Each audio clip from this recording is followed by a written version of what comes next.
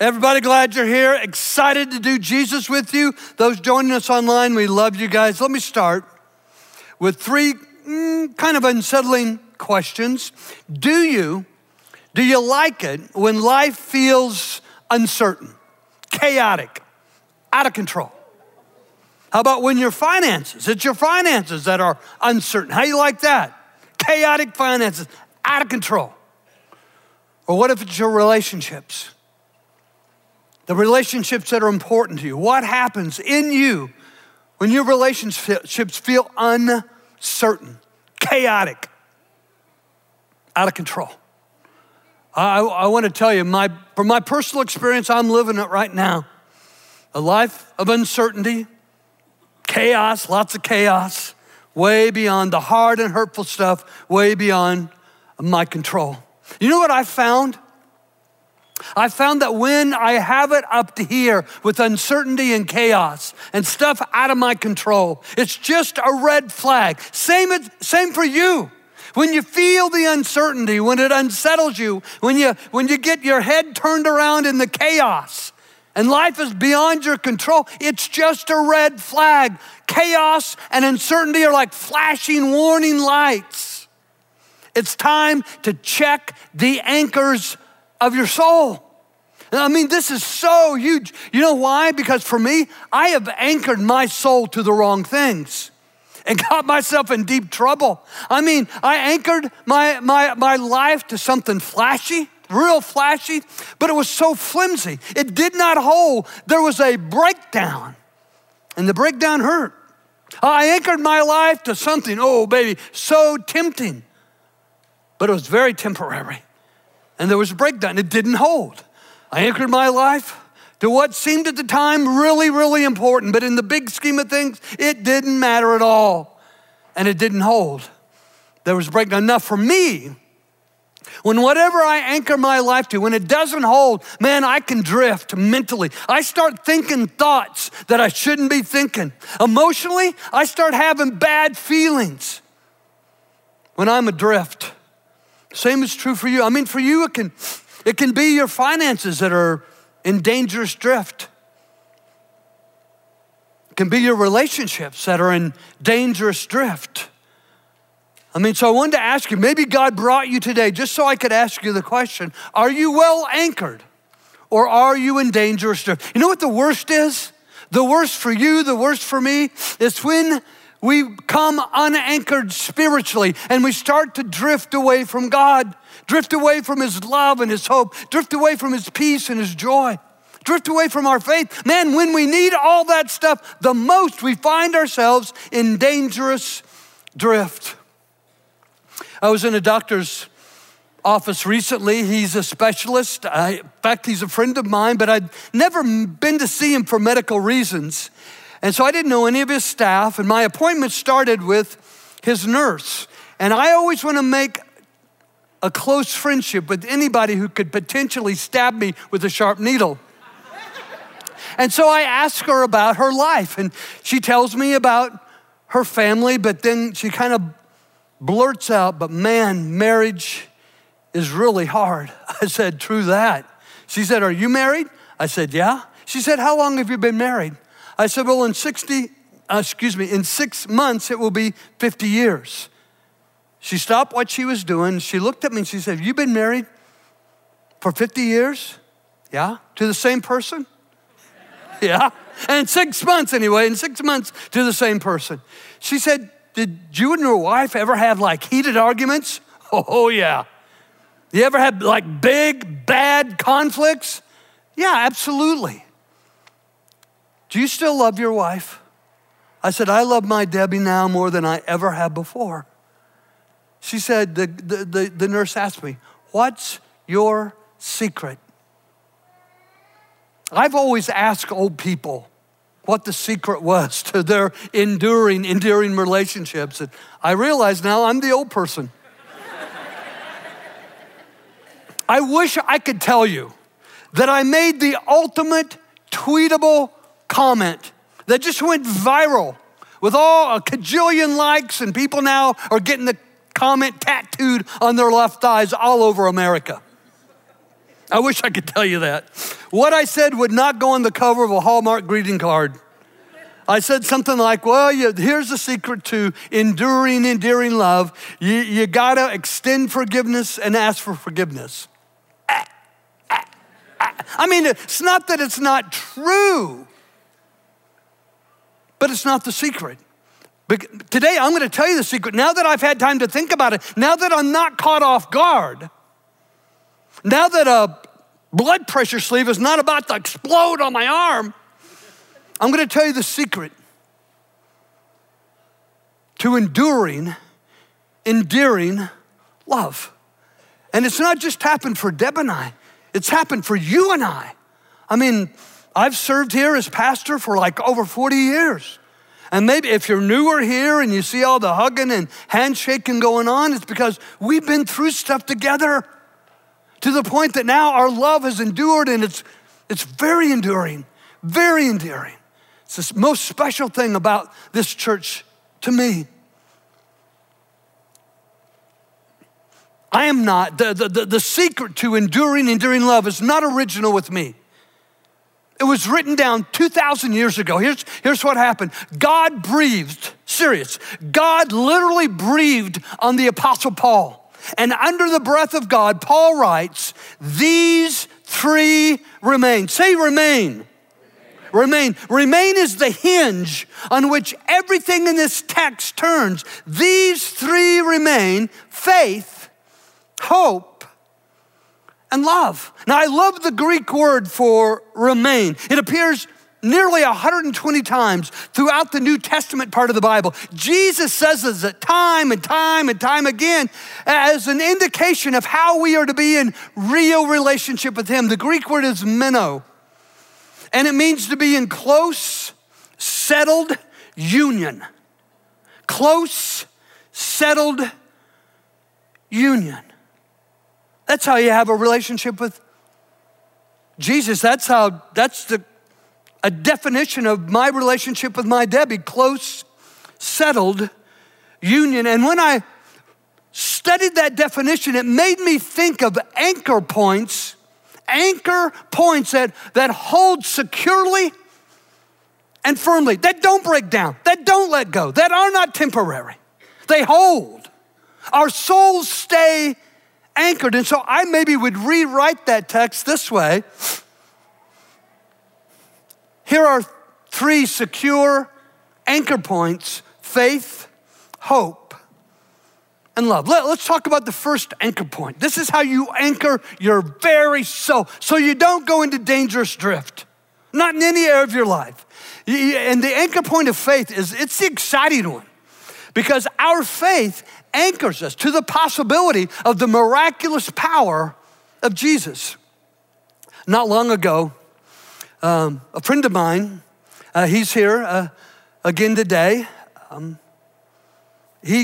At the end of my talk, I came off stage. He came down front, and we were going to pray.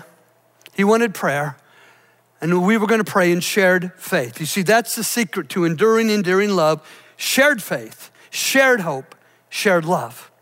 And so he told me that he had not seen or heard from his daughter in 8 years. And I got a daughter. So that kind of wrecked me. So we prayed. We prayed with shared faith. I said amen. My friend went his way. I went my way. And 3 days later, he gets a call from the daughter that we prayed about. Now he's heard. Now he's been comforted. Now he knows. That's the miraculous power of Jesus. And I could tell you story after story after story like that happens, not just down here when we pray with you, but on other occasions when we put our heads and our hearts together and we share our faith and we call out on the goodness of God. But here's the truth. We don't always get a miracle. I don't. I mean, I have prayed and prayed about my impaired eyesight. But my vision just keeps getting worse and worse. They already won't let me drive 10 miles from my home or over 40 miles an hour. I can only drive on residential streets, can only drive during the day, and I have to wear special glasses. And if you see me coming in those funky glasses, head for the hedges. Dive for cover, baby. And maybe in May, I'll have to be tested again, and I have got to live with the fact that maybe I'll lose my license because of my impaired vision. And please forgive me if I don't immediately recognize you, because faces are super hard now that I can't see. But I prayed and prayed about that, and my sight just keeps getting worse and worse. I'm a type 1 diabetic, and I prayed and prayed every kind of scripture I know about my diabetes. And I'm still taking 4, maybe 5 shots a day, more insulin all the time, trying to keep this thing under control. For the last couple of years, I've been praying for my Debbie's Alzheimer's disease. And in the face of every prayer that we prayed together, I prayed on my own. She just keeps getting worse. I just keep losing more and more of her. But here's what I know. Even when I don't get a miracle, our shared faith, Deb and mine, for instance, our shared faith, my friend and I, our shared faith, even when we don't get a miracle, our faith anchors us to the miraculous peace of God. I mean, it's phenomenal. It's a peace that dominates in the midst of struggle. It's a peace that triumphs over every kind of trouble. It's a peace that just keeps persevering through even the worst kind of pain. I think it was last week, maybe it's been 2 weeks ago, my Deb and I were having a quiet evening at home, watching TV. Probably Gunsmoke is her favorite TV show because of Burt Reynolds. She'll remind me every time we watch it, and he's a character, she'll remind me that she wrote him a letter when she was a little girl, and he sent her a picture. I hate Burt Reynolds. Anyway, we're watching TV, and I don't know if it was during the commercial, but Debbie said, David, I got to ask you a favor. I said, what can I do for you, sweetheart? She said, would you come pray with me? I need you to pray for me. And I said, sure. So I turned off the TV, and I went and sat on our coffee table. She's always resting on the couch, and something hurtful had happened on that particular day, and got her all upset emotionally. And so she talked about it and talked about what had happened and what is and is going to be. And so we held hands and we prayed. And we prayed and we talked to God together, our shared faith came together before God. And when we said amen and went back to Gunsmoke, really nothing on the outside had changed. What had happened, and what is. But on the inside, her spirit was calmed. What had happened, and what is, but there was a peace that rolled over her soul and mind. And that night, at bed, as we lay side by side, we both just drifted into good rest. Because shared faith anchors us to the peace of God. And it is so huge. Let me take you to what happened with Jesus. Time and time again, people with painfully impossible problems would come to Jesus for help, for healing, for a miracle, for an expression of his miraculous power. And these are the kinds of things Jesus would say to them. He would give them the miracle, and then Jesus would say, hey, your faith has made you well. Not I have made you well. Not your Bible knowledge has made you well. Your faith has made you well. Go in peace. Your suffering is over. I mean, wouldn't that be wild? Your suffering is over. Your emotional suffering, your mental suffering, your physical suffering, your marital suffering, your parenting suffering. If you're a Cub fan, just live with it. You're going to suffer. Here's another instance. Jesus said, what you believed could happen has now happened on the basis of your belief. What you believed could happen has happened. Here's another instance. Jesus said, your faith has saved you. Man, that's huge.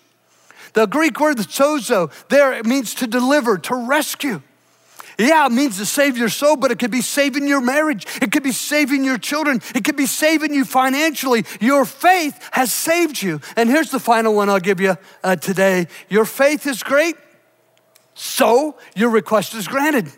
Your faith is great, so what you ask, I give. No strings attached. Your faith is great, so your request is granted. When we anchor our souls to a shared faith. You see, that's why we're so close, me and you. Why we love each other. It's an enduring love because we share faith together.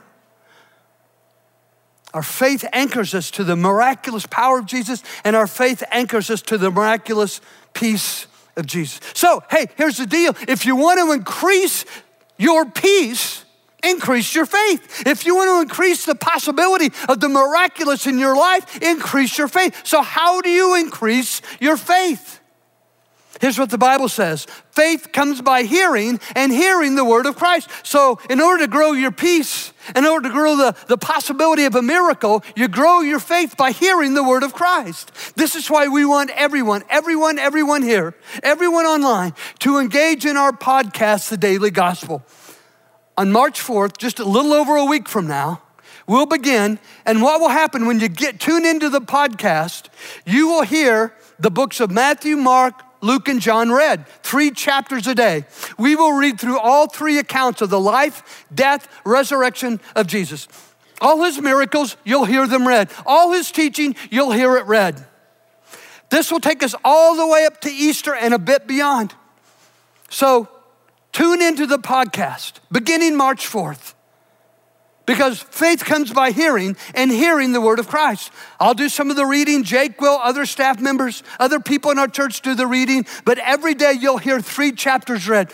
Hearing. Faith comes by hearing, and hearing the word of Christ. Maybe you'll do it first part of your day. Or maybe you'll do it before you go to bed. Or at your lunch break. Or on a drive. Or on a walk. But hear the word of Christ to grow your faith. To grow your peace. To grow the possibility of the miraculous in your life. That's the first anchor point, faith. But the second is hope, shared hope, shared faith, shared hope. Here's what the Bible says. This hope is a strong and trustworthy anchor for our souls. This hope is a strong and trustworthy. It's not flimsy. It's not temporary. It's not that it seems important. It is important. It's all that matters. It's a strong and trustworthy anchor for our souls. And what does hope anchor us to? It anchors us to the goodness of God. We grow our hope as we grow our trust in God's goodness. Here's how one of the close friends of Jesus said it. This is Peter. He writes this way. God is so good. Say that with me. God is so good. One more time. God is so good. Man, when you go through your day, just let that be a prayer that you whisper, a praise that you say. God is so good. Under your breath, God is so good. God is so, how good is God? God is so good. By raising Jesus from death, he has given us new life. The old is gone, the new has come. He has given us new life and a hope that lives on, that lives forever. You see, I'm not talking today, when I talk about a shared hope, when I'm talking about me and Debbie enjoying and enduring, endearing love based on our shared faith and our shared hope, I'm not talking about fleeting hope. Fleeting hope is what you have when the worst happens in your life and it looks like it's always just gonna keep happening and you lose all hope. You had fleeting hope. It runs in the face of difficulty. I'm not talking about false hope, like putting your trust in a good economy or the right political candidate. That's false hope. It'll let you down every time. I'm talking about not fleeting hope or false hope, but forever hope. Forever hope comes on the basis of the resurrection of Jesus Christ. And when you surrender your life to him, it was last weekend, my friend that came forward for prayer about his daughter, last weekend, he surrendered his life fully to Jesus in baptism. He put his old self to death. He was buried in the water with Jesus, and the same power that raised Jesus from the dead raised him up into new life. and to a living and eternal.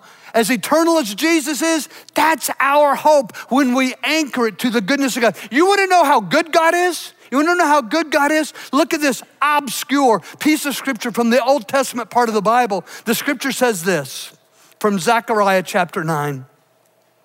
Return to your fortress. A fortress is a place of strength, a place of protection, a place of safety, a place of provision where you can supply all your needs. Now it's capital F because your fortress is your good God.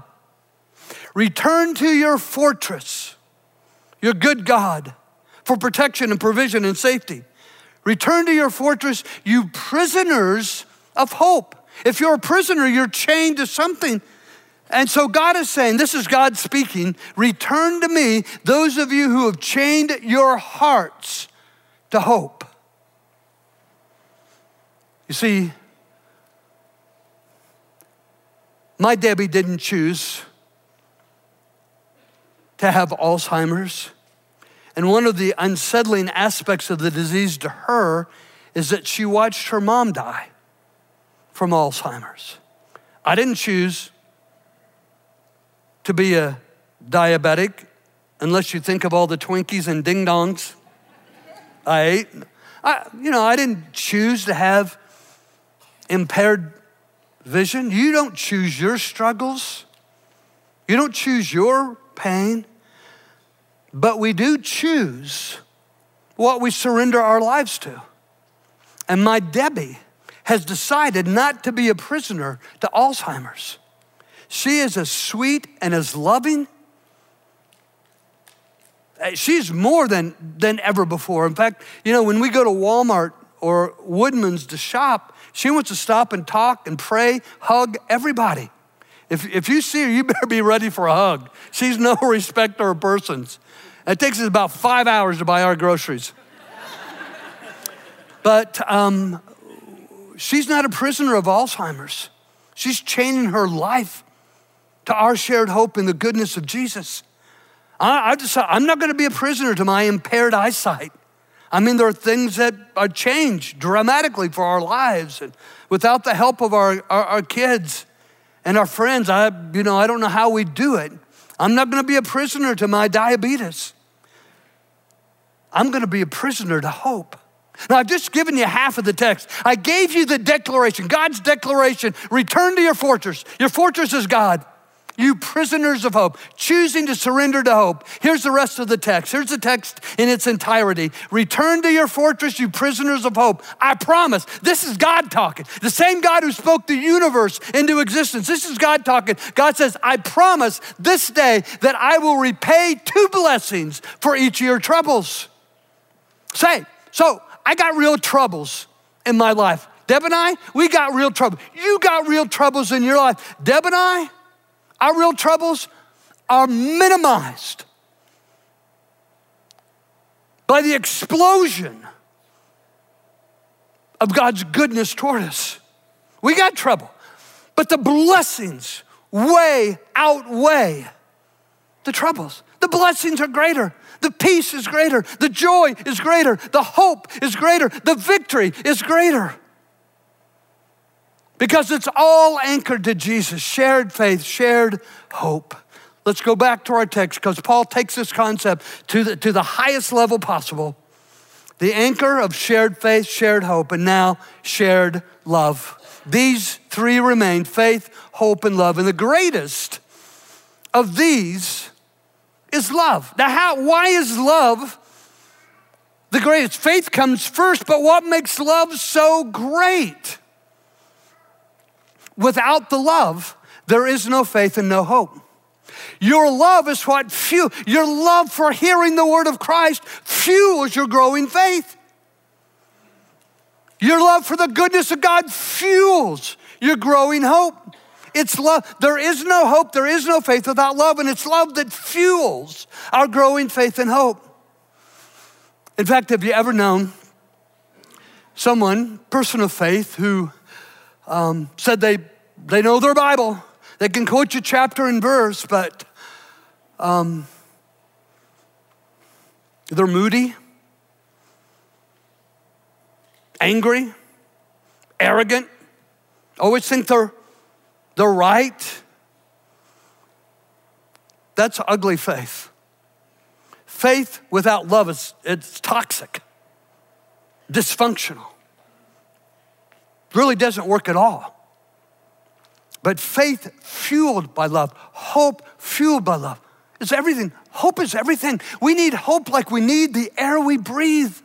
And it comes out of our love of God for his goodness. These three remain: faith, hope, and love. And the greatest of these is love. So how great is love?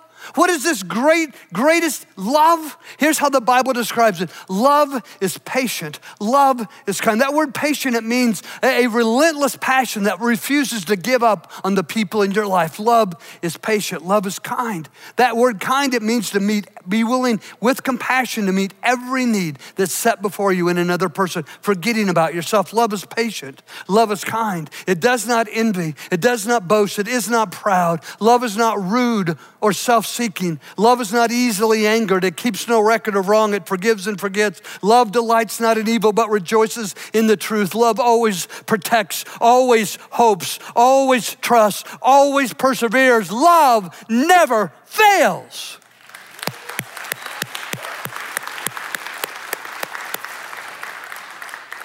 That's our shared love. Where does endearing love come from? It's shared faith. You see, faith conquers the uncertainty of life.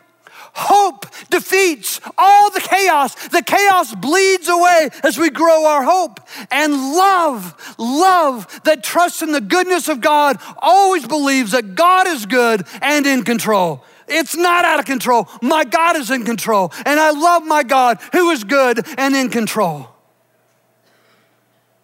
We get to be in charge of the uncertainty.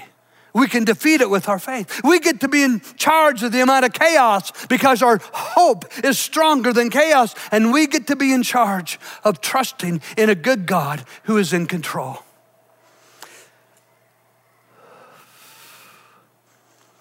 I'd like to pray over you for this to be your personal experience this morning. So if you'd stand with me. I know we have some baptisms. We've had baptisms this weekend. We'll have some in this service.